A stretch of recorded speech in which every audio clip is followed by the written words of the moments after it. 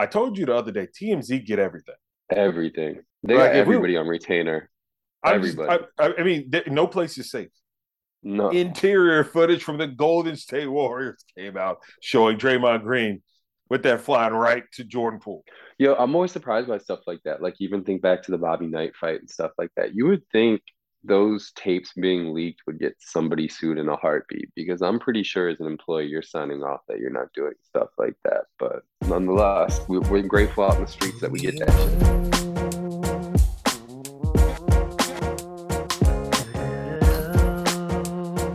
What up, what up, what up? Jason Spells in New York City, Brandon Edler in Los Angeles. And this Draymond Green saga continues to get fun. Not funnier. Funnier is a bad word to use. It continues to be juicy. That's what it does. So look, I mean, look, bro. His own damn coach got the. Are you singing Ozzy Brothers?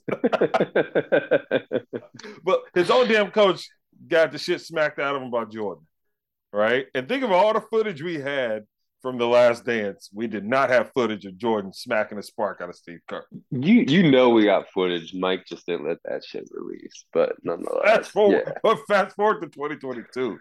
And so it comes out, there's a fight, and everyone's like, this team, this is unacceptable. I'm like, man, Teams you're not on the fight in team if you're camp. not fighting.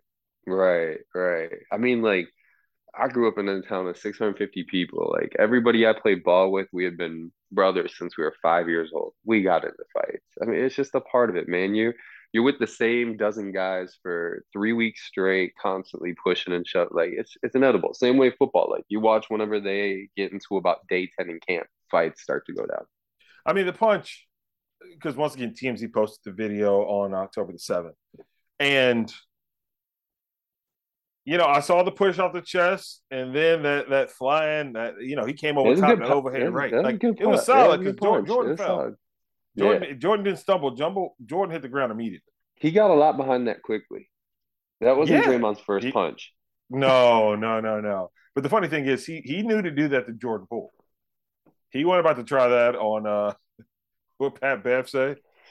Was it Pat Bev who was like, you can't touch the no, it was Gilbert Arenas. You can't touch LeBron. You can't touch the two light skinned boys in Golden State. You can't touch the Greek freak. They're just players you can't touch. Jordan Poole is touchable. Clay Absolutely. and It's Steph it's Curry like that untouchable. it's like that scene from Departed. You see that guy, you don't touch that guy. Just kind of one of those, like 100%. There's a couple of made guys that are just off limits. You just don't touch them, and you're right. The Splash Brothers are definitely two of those. Bron's one, Giannis is one. Ja Morant Those guys now. get touched. Ja Yeah, Morant, you those can't guys touch get Ja. touched. Adam Silver is probably jumping in and suspending you for it, especially if it's So LeBron. LeBron might fall down, break his hip, and never play another game. So we must protect Brown at all costs at this point. first off, Bron built differently. As much Bron slander I've given on this show, his body giving out, I shockingly don't think will ever happen. I Um, agree with that. I agree with but that. like it people are getting worked up over it, and I'm like, okay, they got in a fight. He apologized. Maybe misses their practice, like a fine. It's not that big of a deal. You just see now, it's like we're so starved for stuff that like teammates getting in fights, which used to be like common knowledge. And I'll be straight up, when they were fighting, I mean, shit, Rudy Tomjanovich got his face broke in a game. So Yeah, like Kermit in the yeah, Washington smoked him. in the 70s and 80s when they fought, it was like violent fights. Yeah, he got Jordan pretty clean, but that wasn't a look. He should be suspended and fined within the team, but like it is very much ado about nothing.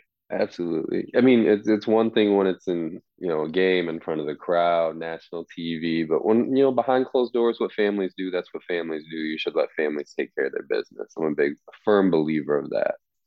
Now, Jordan Poole was calling child protective services for himself. That's another story, but you got to move on. People are so thirsty to take the tension away from their own toxic lives that they got to always constantly be crying out for something else that has nothing to do with them. So back to the Jordan Poole situation. I mean, they had Draymond come back on Thursday, apologize, and then he was going to be out past Saturday. I'm like, I'm confused as to what's really going on there. But the video did drop. I'm just shocked at like actual closed practice video that was very well done, by the way. It could have been 4K though. Let's be Well, honest, I Golden was gonna State. say no. You guys well done. Someone looked like somebody shot that with a potato phone. No, that's What what were I'm they saying. using? I'm like, no, no, no. Were I'm they saying the using a fact razor? No, I'm saying the Raise a fact flip they phone? actually followed the action. Most of the No, I time, it's feel you. like someone comes over at the last minute to catch like Jordan Poole falling. They I followed the feel you. action, but they're using VHS tapes from 1986, and Facts. it's like, given the quality of footage, I would expect the Golden State Warriors to give me a better quality product. I would, but I commend whoever the staffer is who just got fired for putting this video out. Speaking of things that, why the hell were we forced to watch it? Thursday night football between the Indianapolis Colts and Denver Broncos. Are you talking about the whole What, game? bro? Why were we forced to watch that? That was the worst football I've seen since I had to rewatch some of my old seventh grade football tapes. Like it was about the same speed and the same talent level. Dead ass. I I text you with about what 13? No, it was like 7 minutes ago in the third quarter. I'm like, watch we go to overtime, and I'll be damned if the Colts don't end in another tie. And when Russ and team were marching down the field in overtime, I was like, they're going to play for the tie. Like, it's cool to play for the win, but like you really need to. They're going to play for the tie, right? They're not going to put this ball in Russ's hands, and they put the ball in Russ's hands, and it was the most spectacular ending to the most unspectacular. Mundane game Like ever. thinking about the game is making my skin crawl because it was just like shit. I actually watched that. Dude, I mean, my uncle, who's in his mid 60s and, just elated anytime the Colts are on, could care less. He's just a diehard fan, like, never complained about a game in his life. And even he last night was just like, this is tough to watch. He's like, I'm going to take my ass to bed. I'm like, I don't blame you. Have a good night's sleep.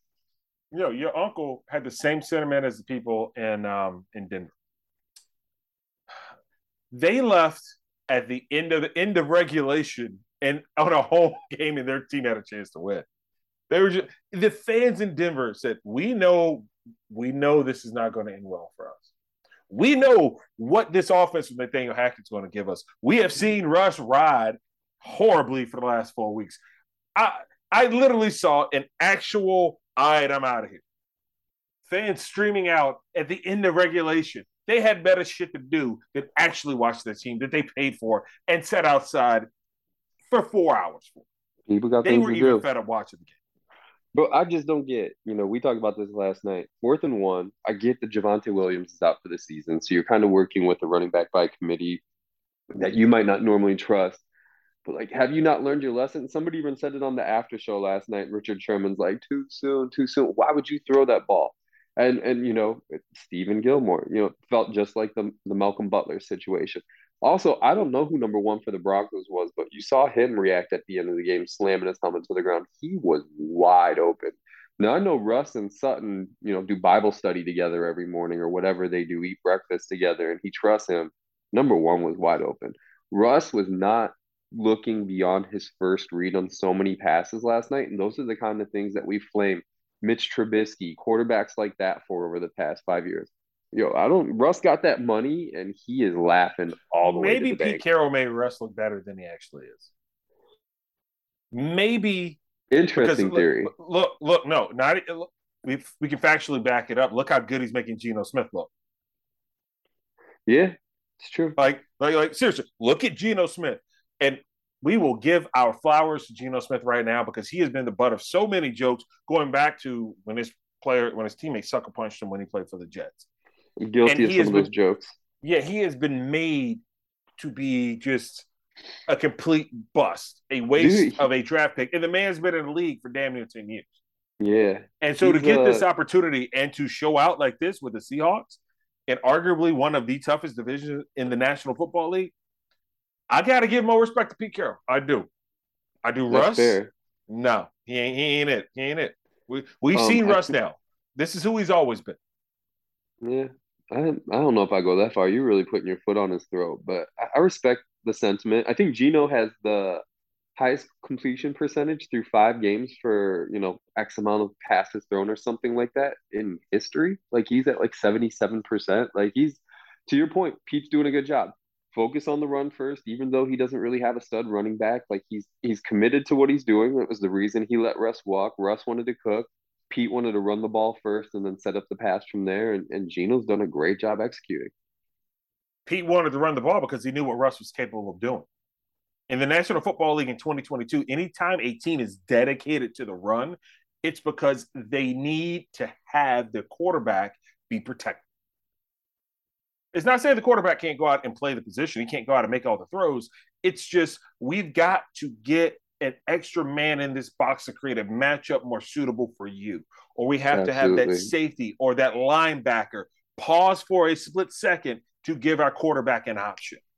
You think But Pete Carroll always wanted to be run first? He saw what Russ did and built the team around his franchise quarterback. The franchise quarterback thought he was bigger than the team. He thought this offense goes as I go. So when he left, Pete Carroll had already built this offense around a quarterback who, buddy, hand the ball off. We will set the run up. I assure you, you will get your opportunity to throw. Russ, he looked at Tom Brady. He looked at if Patrick you're Mahomes. if you're just joining us to recap, Jason does not think Russ Wilson is shit. He looked at Patrick. He looked at Tom Brady. He looked at Patrick Mahomes. He looked at Herbert. Looked at Josh Allen. Even looked at Derek freaking Carr. He was looking around the National Football League and every quarterback out there hanging up 275. You look at the over under on any time you want to place a bet. On average, only the crappy quarterbacks, Justin Field predominantly, they're saying over under 220, over under Dude, 250. Russ wanted to do Justin that.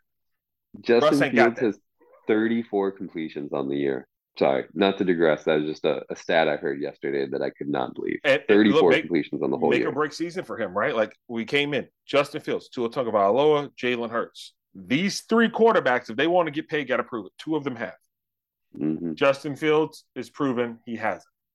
Mm-hmm. And he will be jettisoned because keep in mind, the Bears went through a drastic transformation.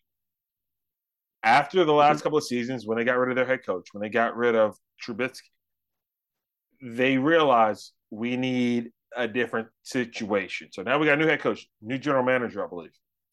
They're going to want a quarterback that they can win with. They already know they can't trust Justin Fields. So So you Justin think Fields they're will go going the way of someone else, potentially a first Geno round Smith. draft pick next year as quarterback for the Bears? If it falls into place, if it makes sense for them?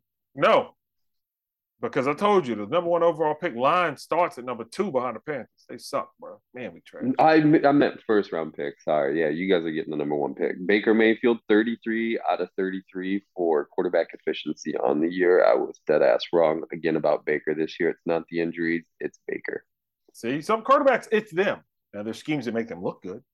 That's what we saw in Seattle.